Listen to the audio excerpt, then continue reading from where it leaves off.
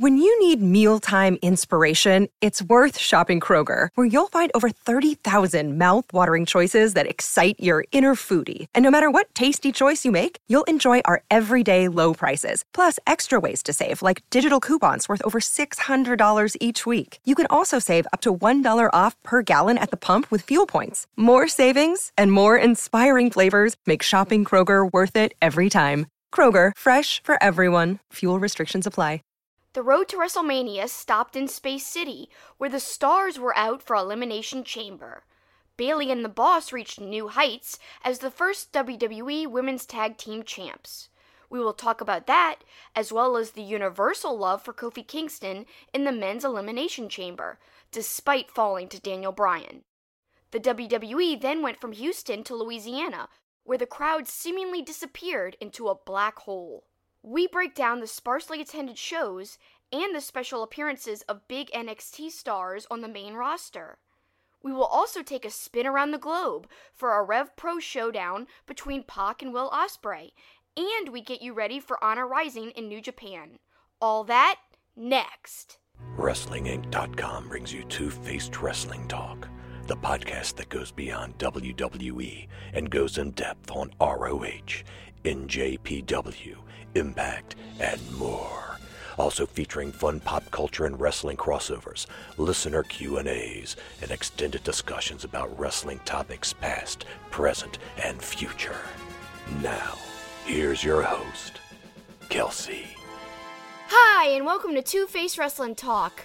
I'm Kelsey, and this week's a little different because I'm joined remotely by my co-host, Paul. Yep, I'm kind of in between where we were over the weekend at Elimination Chamber and, of course, our home base in New Orleans. I'm over in Lafayette, Louisiana, doing play-by-play of the state soccer championships. And as we record this podcast, it's going to be hard for this podcast to live up to the soccer match I just covered, which was just insane, a 5-4 overtime game. Last second goal, it was crazy. That's pretty cool. But the funny thing is, Lafayette is where Raw took place this week. It is. And we'll talk a lot about Raw, but also SmackDown, because we were at SmackDown Live. We weren't at Raw, but we were also at Elimination Chamber. We've had a busy week. So we'll get into all of that. But in our second block, we'll be talking non-WWE with NWA stuff, ROH, and also a little tiny bit of Honor Rising. So, all that to look forward to, but first, be sure to check us out on social media at TwoFacedPod, TWOFACEDPOD. Also, you could check me out on my Twitter. No, I did not put out a poll on my Twitter this week for my t-shirt, but I literally have 5 polls out right now, including a Poppin' Wrestling Connection, which will come to you later in the week, as well as a whole bunch of other polls, just wrestling and non-wrestling related, and you could follow me there at SuperKickingIt, SuperKickingIt. Well, also, Kelsey, we want to make sure we thank our good friends at St. Arnold Brewing. As we were over at the Elimination Chamber, we did the live podcast from the brand new beer garden, which was phenomenal.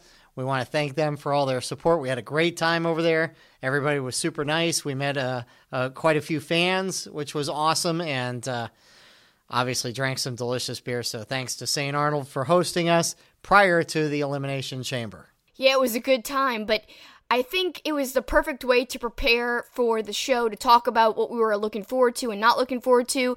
Some surprises in the pay-per-view, some things that kind of played out exactly how I predicted, funnily enough, because I usually never have correct predictions, but this time I actually had quite a few correct predictions, which is just crazy to me. But I actually enjoyed the actual pay-per-view. It was a good way to get hyped up, and then the pay-per-view really didn't disappoint once we got there. The crowd was awesome, and I think one of the main things I took away from the show was Kofi. He really just had another awesome performance after that great gauntlet match he had during the week on TV. So to me, his momentum is just building and building, and obviously now we know after SmackDown that he's going to be facing Daniel Bryan at Fastlane, and I'm so excited for that. But heck, I would have liked to see them face off at Mania, but I know they probably don't think that's a Mania match. But to me, I'm just as excited to see that at Mania as any other match that Daniel Bryan would have. Yeah, and I mean, you talked about the crowd. They were going crazy for Kofi at Toyota Center, and you know, you, me, everybody around us was so into it. Everybody wanted Kofi to win. And you mentioned the crowd. look, they were great at the beginning of the show. You know, the cruiserweights, as we saw on Tuesday night at SmackDown, can be ignored by the crowds. Not the case at Toyota Center. Buddy Murphy and Akira Tozawa put on an amazing match. I really thought Tozawa was going to get over the top. Didn't happen. Buddy Murphy retained, but the crowd was awesome from that match all the way through. There wasn't a lot of dead time where the crowd wasn't into it, unlike our show in New Orleans. Yeah, I know. It was kind of like a crazy difference, but I actually was surprised the crowd was loud, but it didn't seem as filled as I thought it would be, and I don't know why that is. Like, I went to Royal Rumble in San Antonio, not that far from Houston, obviously, and the Royal Rumble, there's a lot more people around town, and a lot more traffic around the arena. For this show, it didn't seem as traffic-y, and it just didn't seem as many people walking around outside, like getting concessions, and the merch lines were long, but it's hard to gauge really what the crowd was actually like and how big they really were, but they sounded loud at least, and I guess that's the most important thing when you want to have a good atmosphere when you're attending a show like that. Yeah, it was a good crowd and a really good show. Right off the bat, I mean, the first Elimination Chamber match was the women's match, and I'll admit I kind of had low expectations for that match. I really didn't think it was going to be great. I think we were all pretty much in agreement. It was either going to be Nia and Tamina or Bayley and Sasha Banks. One of the two were going to win it, but along the way, I thought, the Iconics, for all their goofiness, actually performed pretty well. Mandy Rose and Sonya Deville, I thought, were really good, and obviously they had a couple near falls at the end when it was down to them and Sasha and Bayley, so I thought they handled all that well. I thought Bayley and Banks deserved to win the first titles. They don't beat Nia and Tamina, so that sets up a good WrestleMania match. So I thought all that was handled well, and I thought it was a pretty well-wrestled match. It surprised me as well, and I am so glad Bayley and Sasha won, because to me, that makes their whole non-existent feud acceptable. Because, last Elimination Chamber, rewind a year, we were getting little teases of the feud they were going to have against each other. But then they made up, and they had that whole therapy thing, and then they were friends, and then we all started to speculate they must be doing something with women tag teams, because why else would they not utilize their great chemistry? Remember, they had that awesome NXT TakeOver match, and to me, that's one of the best women's matches of all time, and I know they could replicate it on the main roster, but yet they have not pulled the trigger time and time again. This pay-per-view had them winning, and to me, it was the payoff we needed to make it acceptable that they never have done that feud. I'm not saying that they're never going to do it, but at least now we have them having a feel-good moment, and I think it's going to be great going forward for WrestleMania, because they're obviously going to probably have an awesome match there, because you could argue, no, they shouldn't have won at Elimination Chamber. They should have had their feel-good moment at WrestleMania. But me, I wanted them to be in the history books as the first women tag team, and I say first in quotes because as we talked about in our pre-show before the Elimination Chamber, there was actually other women tag champs before, but you know how WWE likes to rewrite things. So I'm just glad that Sasha and Bayley are the first champs in this whole rewriting of things.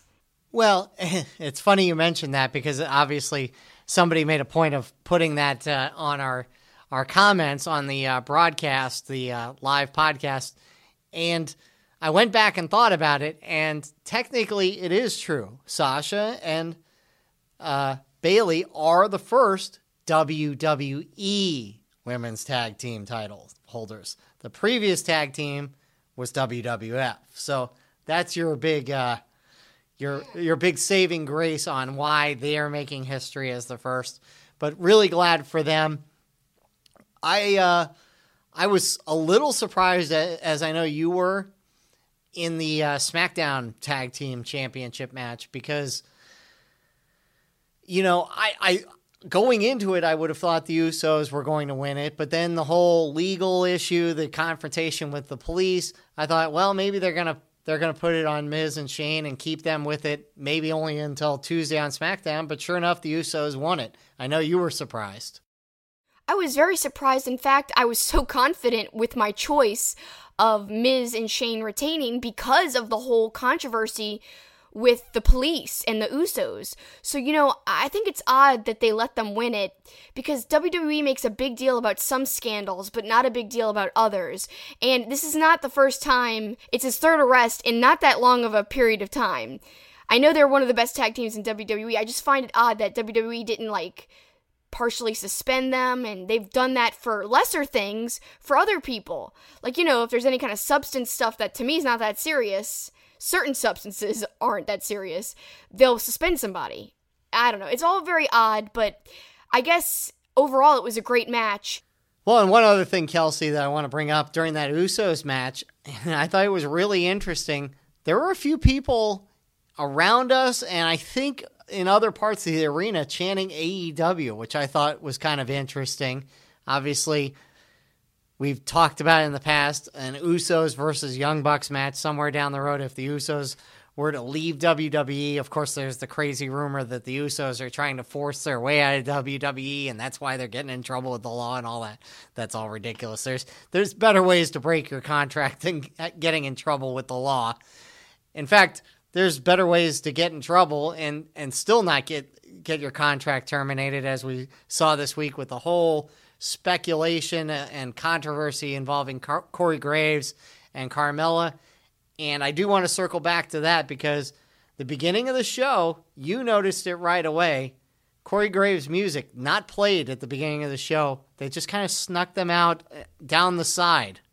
Yeah, obviously they didn't want to call any extra attention to Corey Graves and get any extra boos, so they didn't have any music of any announcers. They just kind of, like you said, subtly snuck them in, and people still booed Corey, though, when they saw him.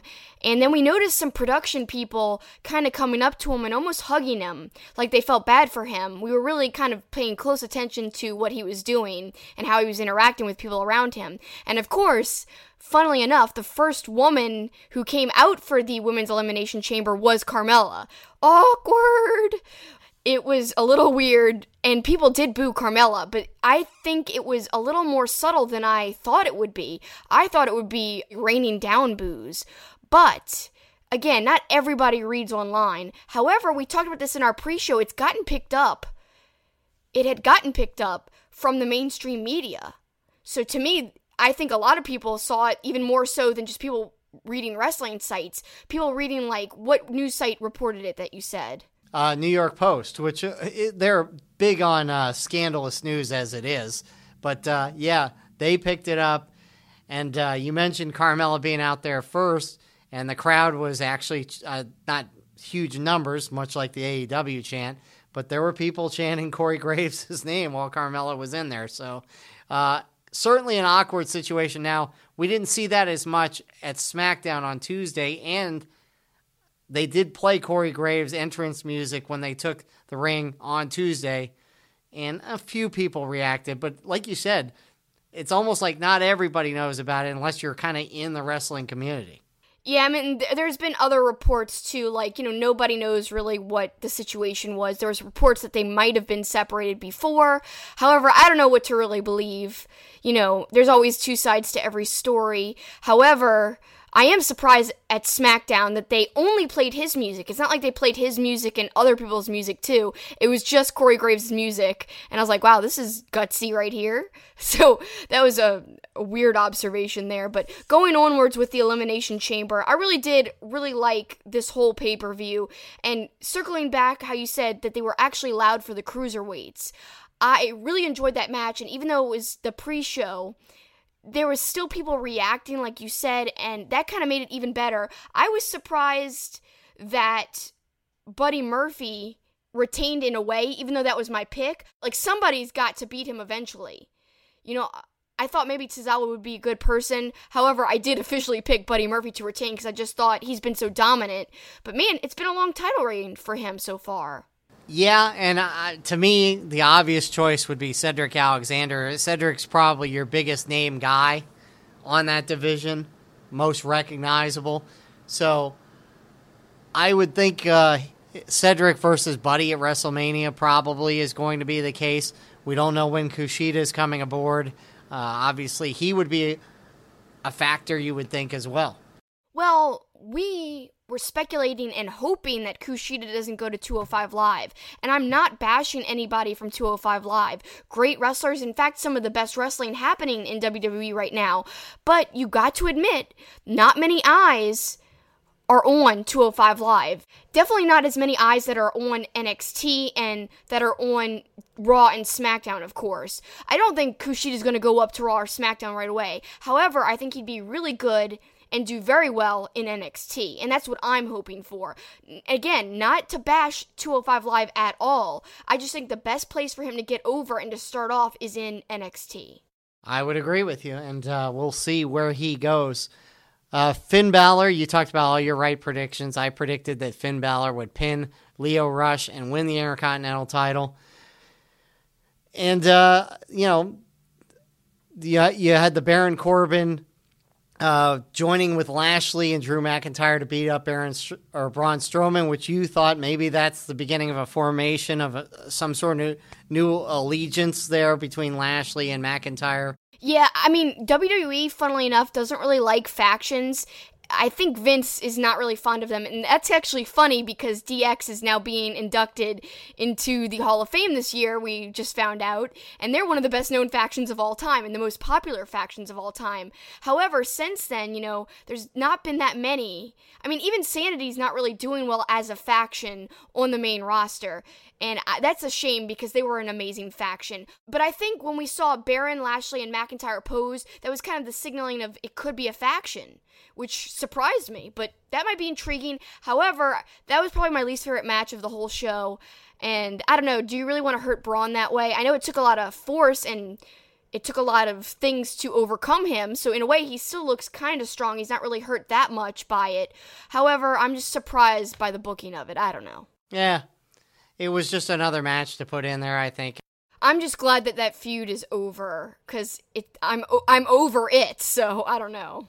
Well, let's go to the men's main event. We touched on it at the beginning of this discussion. First and foremost, let's start with Samoa Joe.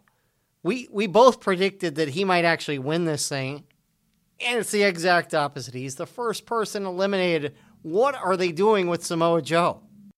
I don't know, but I'm pretty disappointed about this. I loved the Elimination Chamber match. That was my favorite match of the night.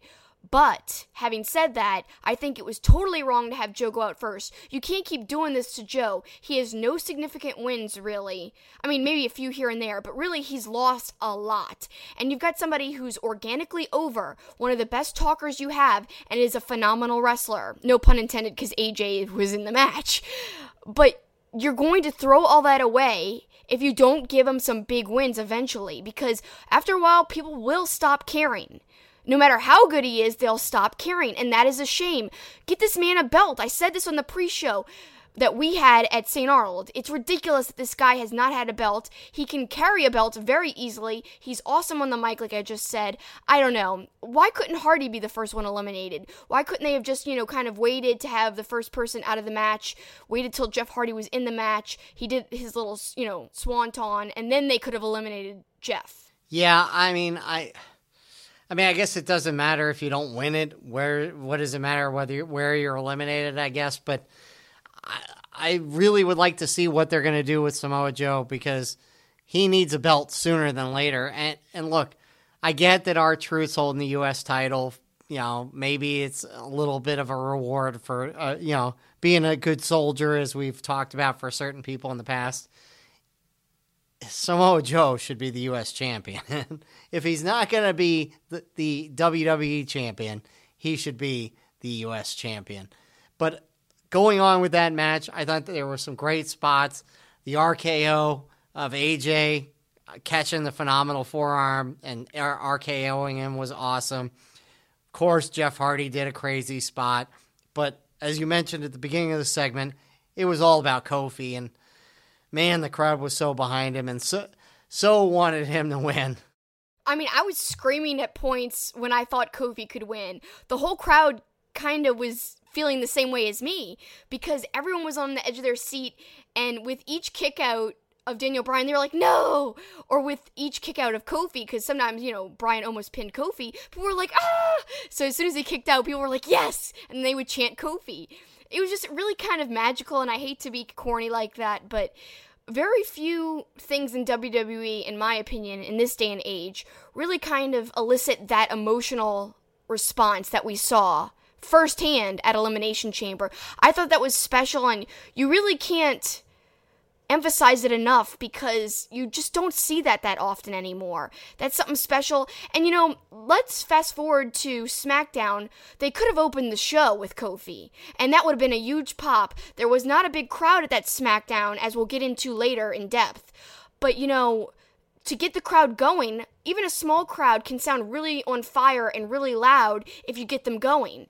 Now, they could have done that with Kofi opening up the show, but instead they had Miz and Shane. And yeah, I know that's furthering the story about them breaking up, yada yada, but they could have done something fun with Kofi, and he could have still had his match at the end of the night. So I don't know.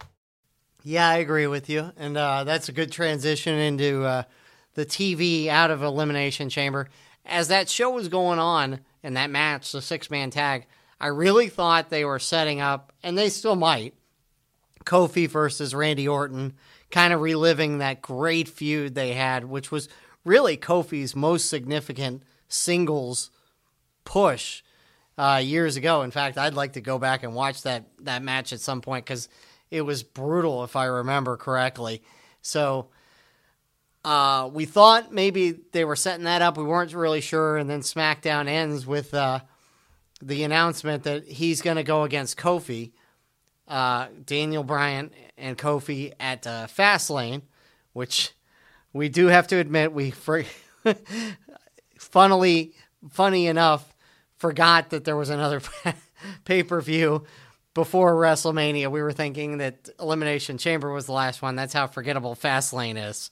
Yeah, we forgot all about it. We were like, yes, Elimination Chamber is sandwiched right in between WrestleMania and Royal Rumble. What an unfortunate position.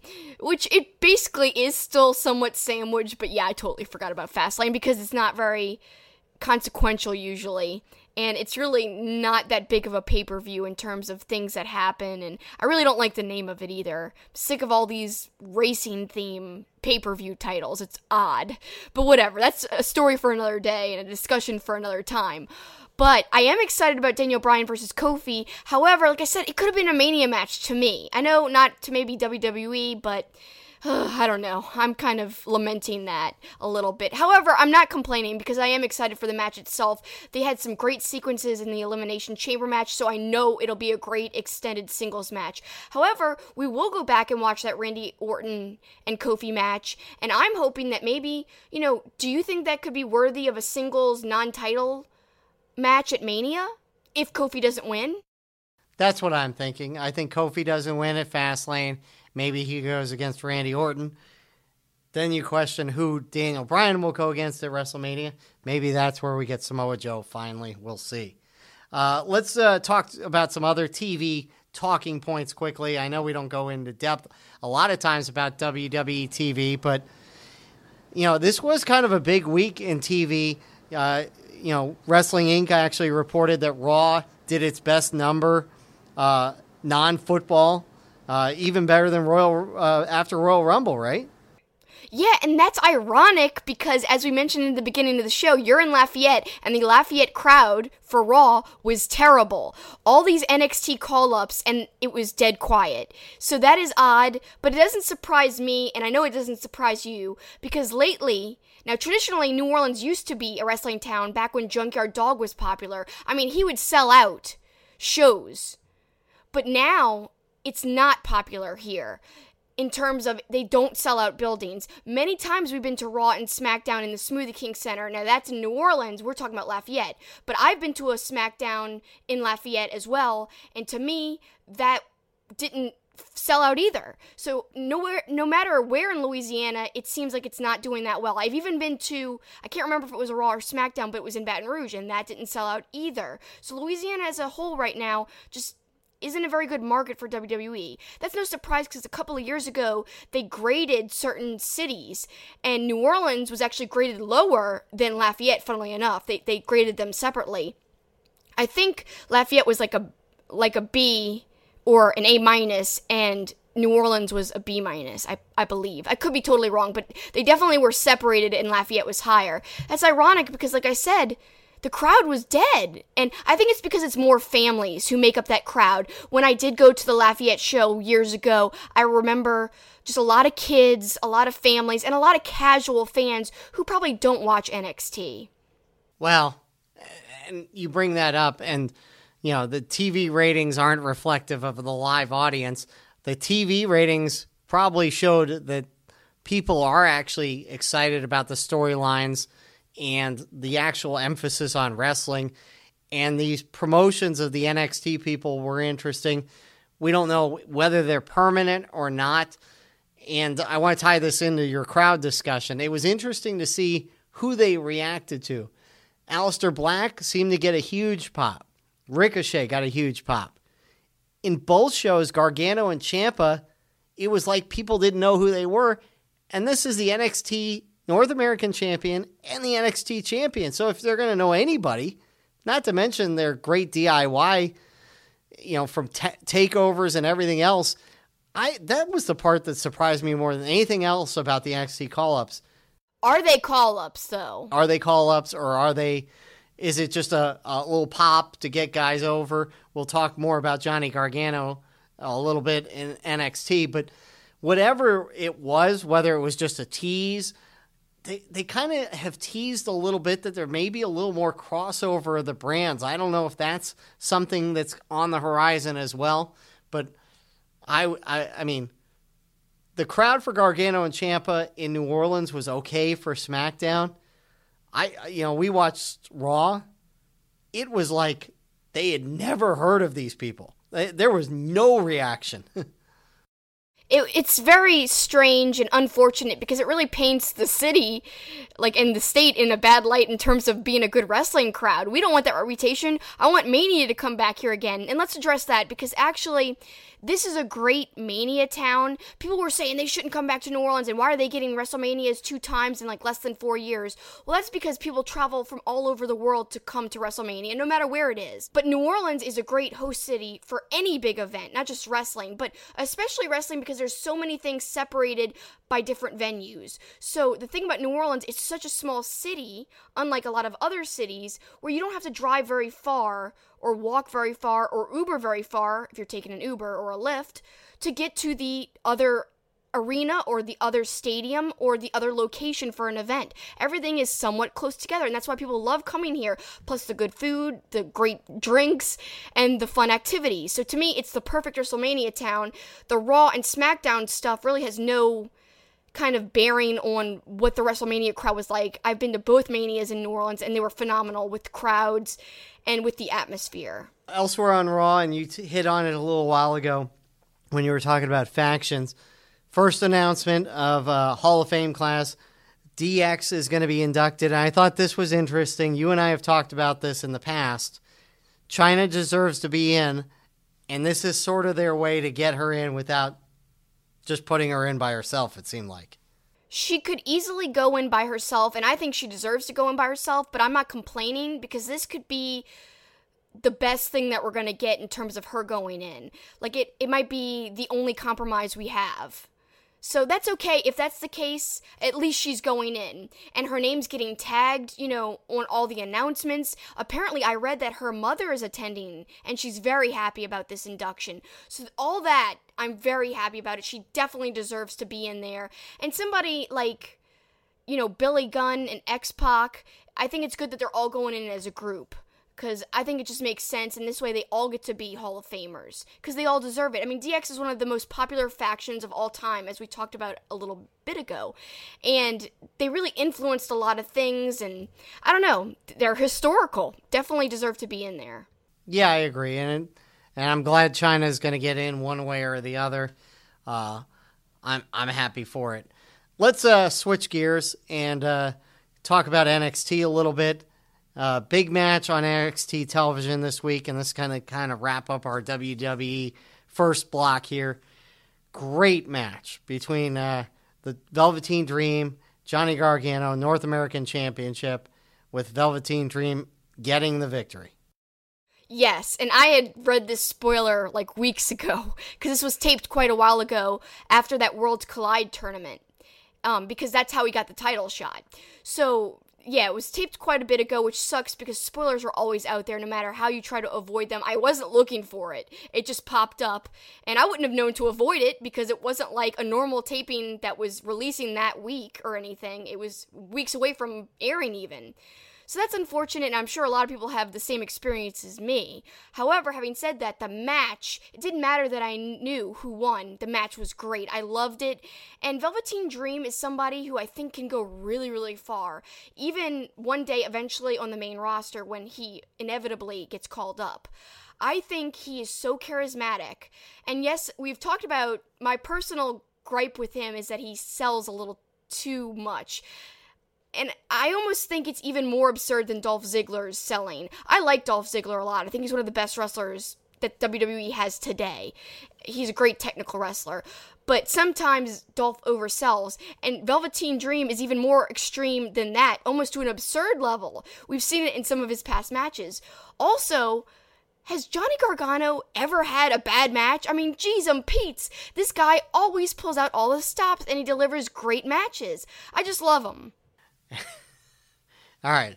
If you're watching or listening and you're wondering what G's and Pete's is, this is a New Orleans phrase. No, it's not. Yes, it is. It is not a New Orleans phrase. Yes, it is.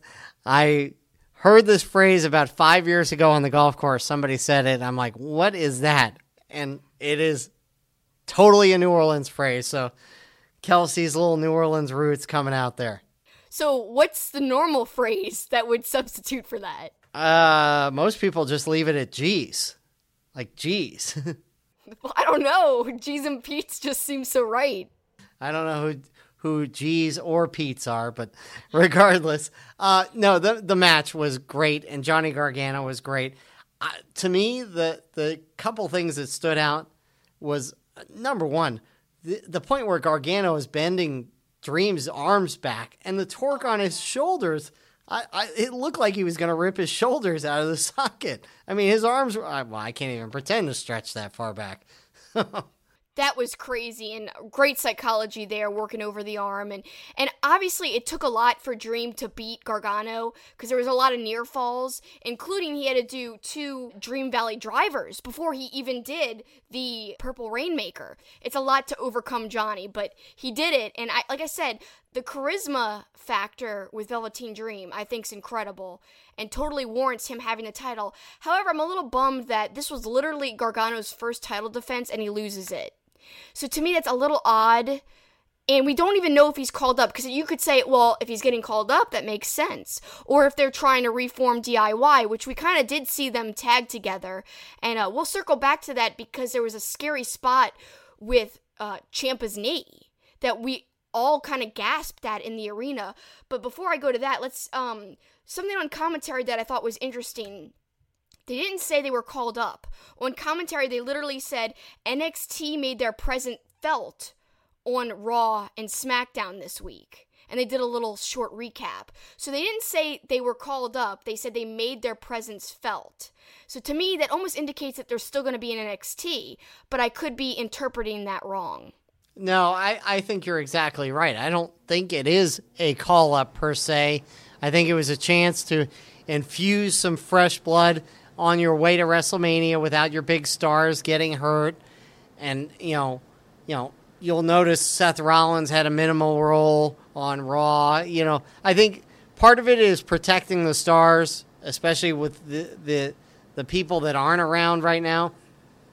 And, I think it was a chance to expose people a little bit to the NXT brand if they're not watching NXT. So I thought that was all great. And, you mentioned the Ciampa spot.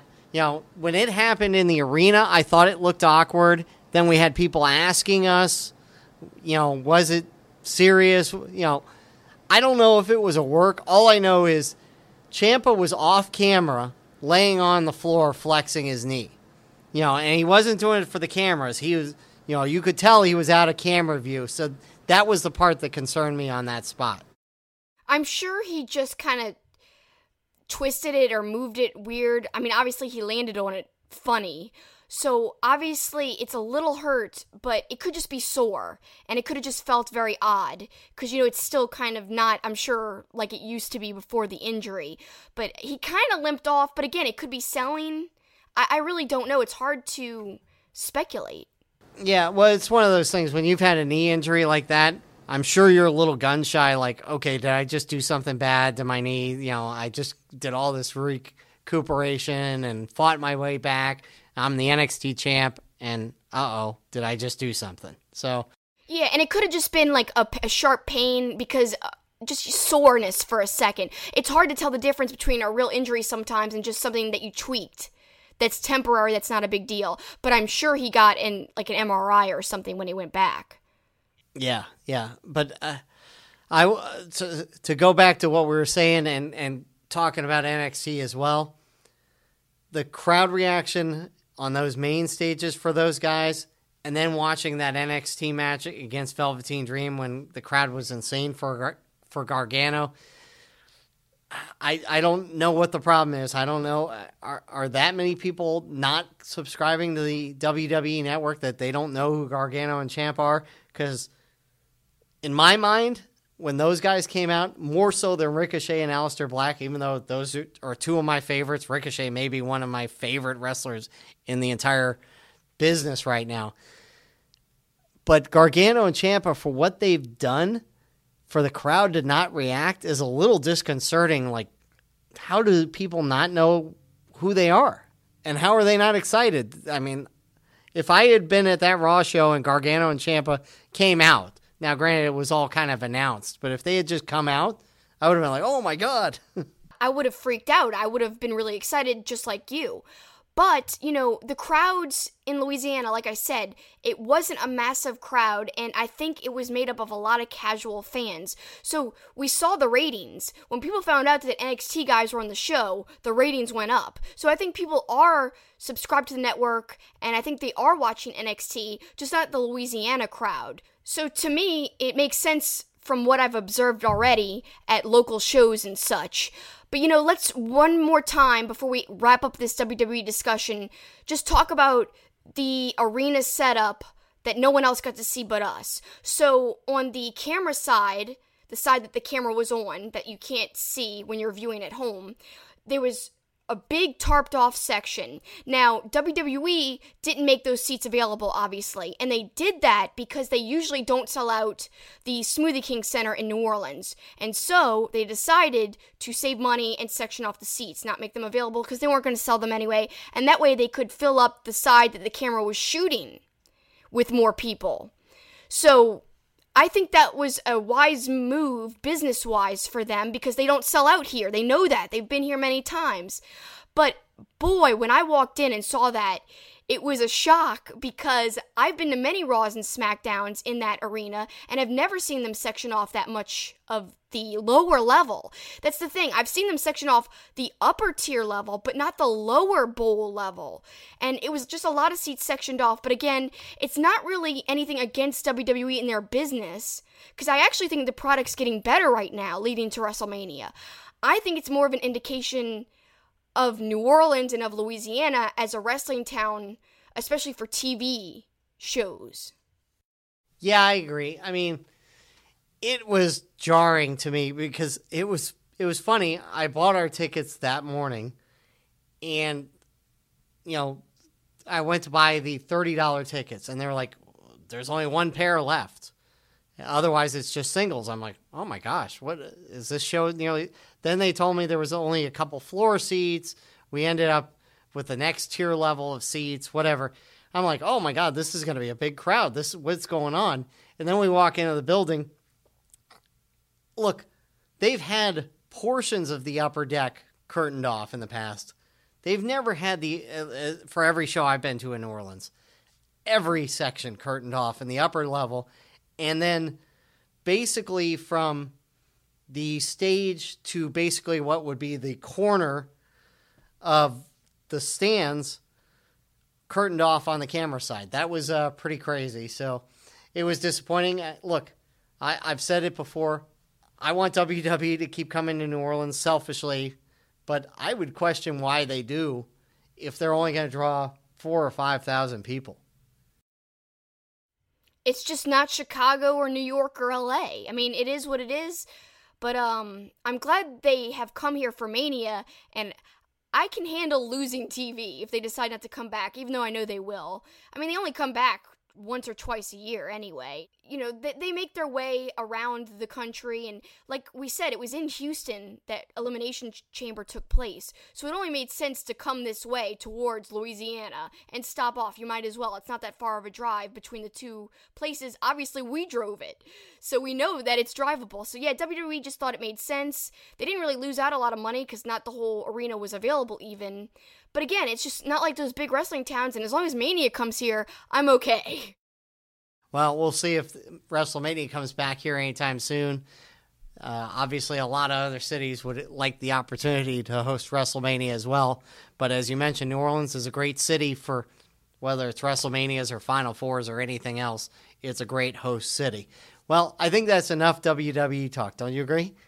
I mean, geez, yeah, I've been praising it. We've been talking about it forever. That's unusual for us, but we had to go in depth because we were there for 2 out of the 3 shows. But it is rare for Kelsey to talk that much about WWE without her head exploding. So we're going to go back into her comfort zone when we come back on Two-Faced Wrestling Talk.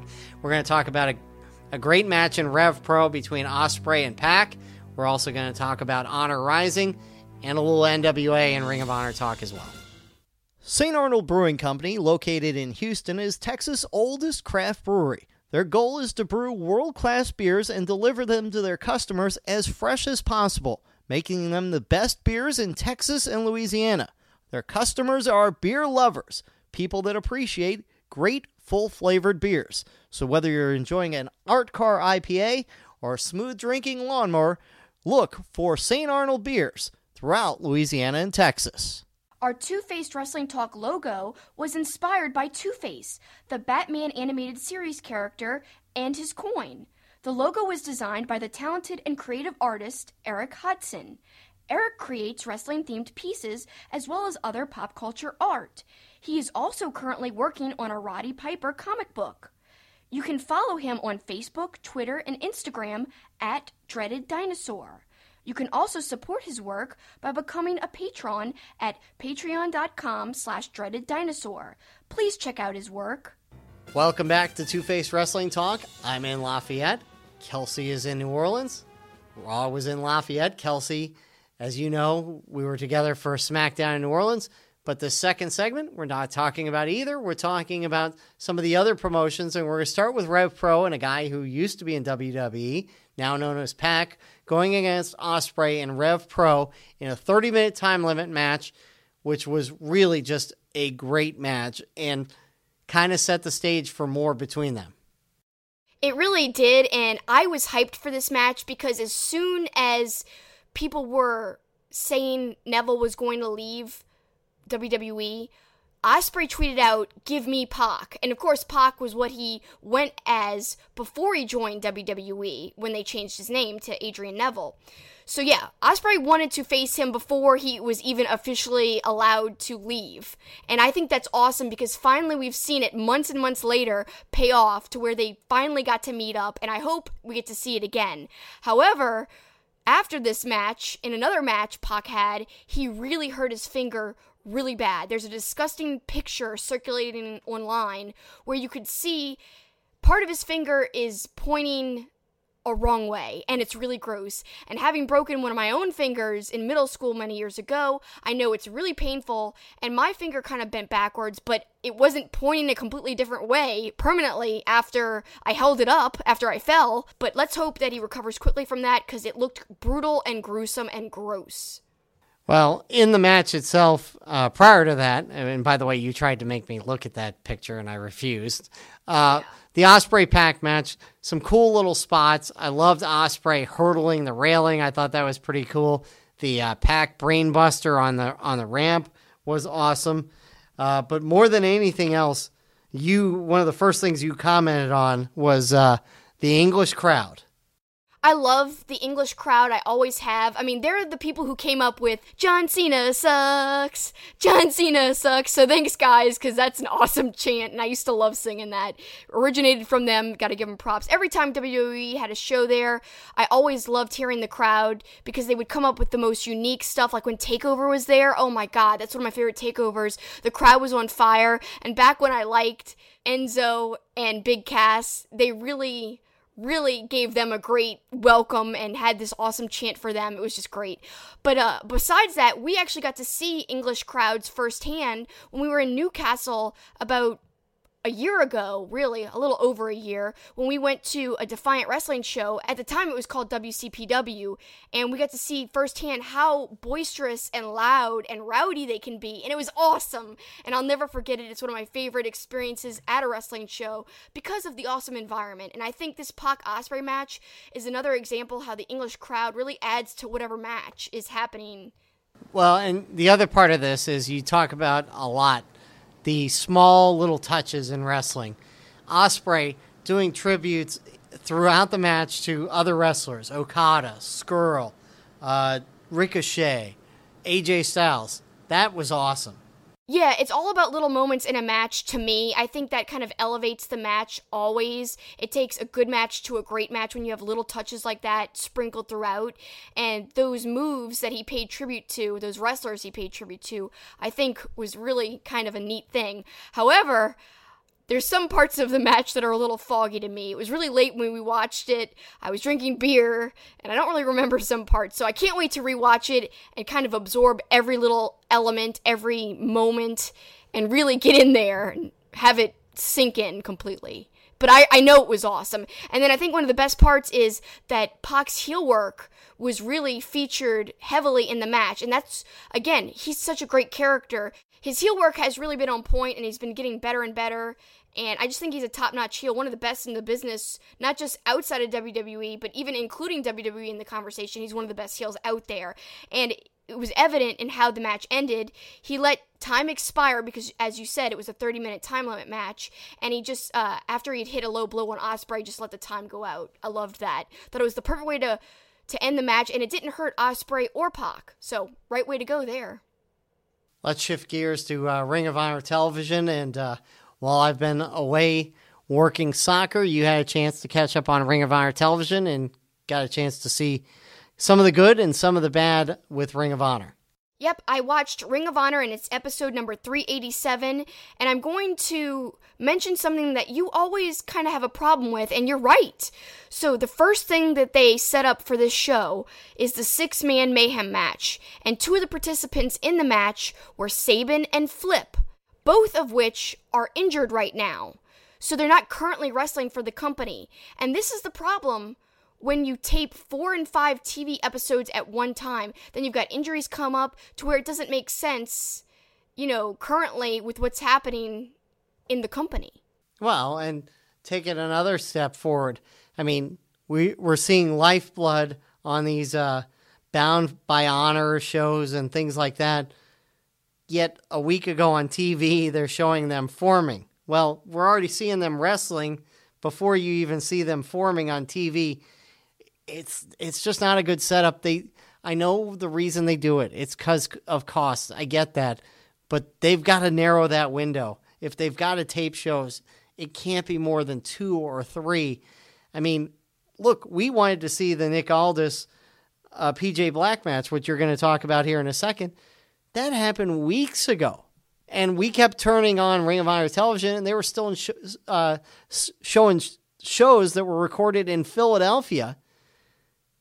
And that was another 2 weeks before we even got to the shows in Atlanta where the Aldis PJ Black match was. So they got to narrow that window somehow. I don't know how to do it, but they got to figure a way.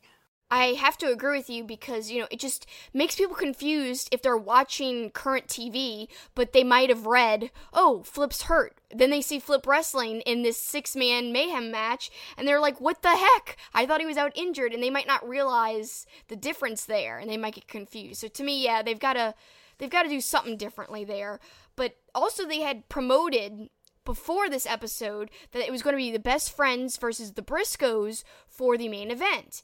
And unfortunately, they had to replace Trent Beretta in the match. So it was Chucky T, part of the Best Friends, but then they got Colt Cabana, and that was kind of like a surprise. He was doing commentary. Nobody had announced who Chuck's partner was. Chuck come out and said, you know, he's not my best friend, but he's a really good friend. And Colt took off his announcing gear, and he had his, like, ring gear underneath. It was awesome, and the crowd loved it. The crowd was, you know, chanting for Colt, and they were really excited. It just shows you how over Colt is, and I love Colt so much. Something funny that happened during that match, just two quick things. Colt goes up to Chuck Taylor and tries to hug him. Then they decide against it, and they just shake hands. And on commentary, they said, yeah, they're not best friends, you know, but that's what good friends do. Shake hands. Then, later in the match, you know how Colt Cabana's whole theme song is, Colt Cabana, boom, boom. And then he's got boom, boom on his ring gear. Well, on commentary, Ian cracks me up with his references. He referenced a random, like, Pulse song from the 90s. And he said it so, like, formal. He goes, boom, boom, boom, make you want to say wayo. But I can't even do it as formal as Ian did it. So he just throws that in the match when Colt was having a good offensive move. And I was just like, this is absurd, I've got to write it down. Overall, great match, but of course the Briscoes retain, which was no surprise. And then why don't you let everybody know about that Aldis PJ Black match? Yep, so then moving on, kind of NWA related, because it was also released on NWA's YouTube channel. It wasn't just a part of Ring of Honor television.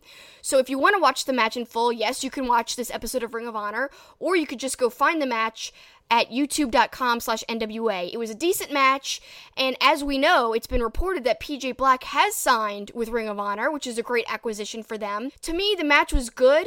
Not my favorite Aldis match, by far. There was two awkward spots and sequences where the timing just was off between them. However, I'm not taking anything away from the acquisition of PJ Black. I think it's a great coup for Ring of Honor. I think he's a steady performer, and I love Aldis, so I'm not bashing him either. I just think their timing was off and their chemistry wasn't there that night. That's okay. It happens all the time. Still was a decent match, and I'd still recommend going and checking it out. And really, the thing in the NWA that I'm most looking forward to is the Crockett Cup, and also that Aldis versus Skrull match. I can't wait for that. And of course, we saw some of that build. They released that on NWA's YouTube channel as well. There's a whole sequence where Aldis is speaking, he calls up Marty Scurll, and they have a whole interaction. It's awesome.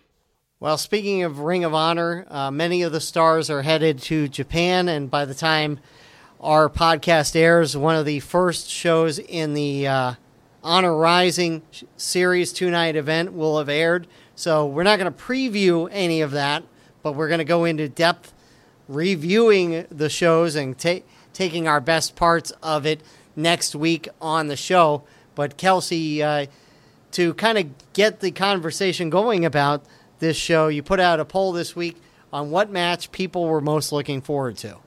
Yeah, and it was hard because actually I've looked at the cards and I'm really excited about them actually. I love when Ring of Honor guys and New Japan guys work together, and this one's cool because these shows are in Japan. So the Ring of Honor guys actually get to go over there versus the Japan guys who usually come over to the States and perform with Ring of Honor. So I like this. It's a little change up of the usual, and just there's so many matches. I could only list 3 and then a choice that was my 4th choice. So I said, we'll be talking in depth about both New Japan Honor Rising shows next week. Which match are you most looking forward to? So many ones that I'm excited for that I can't even list them all. Ospreay versus Castle is a good one. Goto versus Cobb. And I said, if your match isn't listed, why don't you comment it? Well, the match that won out of the poll with 52% was Okada, Tanahashi, and Lethal versus The Kingdom. I think that's going to be a great match, and we know that the tension's been building for a very long time between Lethal and Matt Taven, so that should transfer over into that show, into that match, and it should be great. The second winner in the poll for what people are looking forward to most is God versus Sonata and Evil. And that should be a great match. Of course, it's kind of a standard tag match for Japan. They've faced each other before, but 2 great teams, you can't go wrong there. And then finally, I don't know why this one didn't get more love, but 18% in the vote, Briscoes versus Finjuice. I think this match is going to be awesome, and I don't care what anyone says. It's one of the matches I'm most looking forward to because I love the Briscoes, and I'm kind of a fan of Finjuice right now, I gotta say. But there were some other people who said other answers too, but what matches are you looking forward to, Paul? Hey, I'm with our fans. I think the six-man tag is going to be the best match entertainment-wise of the show. I think the crowd seeing Okada and Tanahashi together and getting to see Jay Lethal, I think they'll be hot for that. To me, that's the one I'm looking forward to as well. But like you said, other great matches there. Yeah, at ZACSHI130 says, let's go night by night. Night 1, I'm looking forward to Ospreay versus Castle and Cobb versus Goto. I think Ospreay versus Castle is going to surprise people. And then night 2, he says Lethal versus Orion, which nobody else said. And he said, yeah, he agrees, Briscoes versus Finjuice. He's with me on that. Then we've got our good friend at Deej Kirkby. Night 1, Shota versus Zack Sabre Jr. Night 2, Marty Scurll versus Robbie Eagles. Good choices. We've got at NJPWUS, Dalton versus Will Ospreay. I'm really looking forward to that, as I said. And then at PCH Nilbog, I want to see the real ROH World Champ Matt Taven and the Kingdom beat the living hell out of those Melvins. Hopefully Jay Lethal will apologize to Taven for impersonating the world champion this whole time. That's funny. Then we've got our good friend Jen at Chetty. This was so hard to pick because 2 of my favorite teams are listed, but Finjuice has a chance for some ROH gold. There are so many good matches on those cards, it's impossible to pick just 1 or 2. There are going to be amazing nights of wrestling. I agree with her there, for sure. Then we've got at Be Better Gamer. An idea I've been thinking about is, wouldn't it be cool if some ROH wrestlers entered the New Japan Cup and announced it at this tour? To me, both Ring of Honor and New Japan wrestlers should want to face Jay White at MSG. Might be something you could talk about. I was like, yeah. Then we've got at Miss Amanda Jane, and she's looking forward to the Never Six-Man Championship match. And of course, Colt's in that match, and she loves Colt, so that makes sense to why she'd be excited for it. And I love Colt too, so I'm looking forward to that one as well. Well, I want to go back to the one comment. Some of the Ring of Honor guys in the New Japan Cup, New Japan does put some outside wrestlers who aren't regular parts of their promotion into some of their tournaments, so I wouldn't be surprised if we saw that. Regardless, a good weekend of wrestling coming up on the New Japan front as we get to shift gears and have a major discussion about New Japan next week. And next week I'll be back next to you on the set. Yep, can't wait. Should be a good show, and hopefully everyone enjoys the Honor Rising shows, because they probably happened already by the time everyone's listening or viewing, but I'm really looking forward to seeing them, and I look forward to seeing you guys again, too, next week. Thanks so much for watching. That's it for us. That's the finish.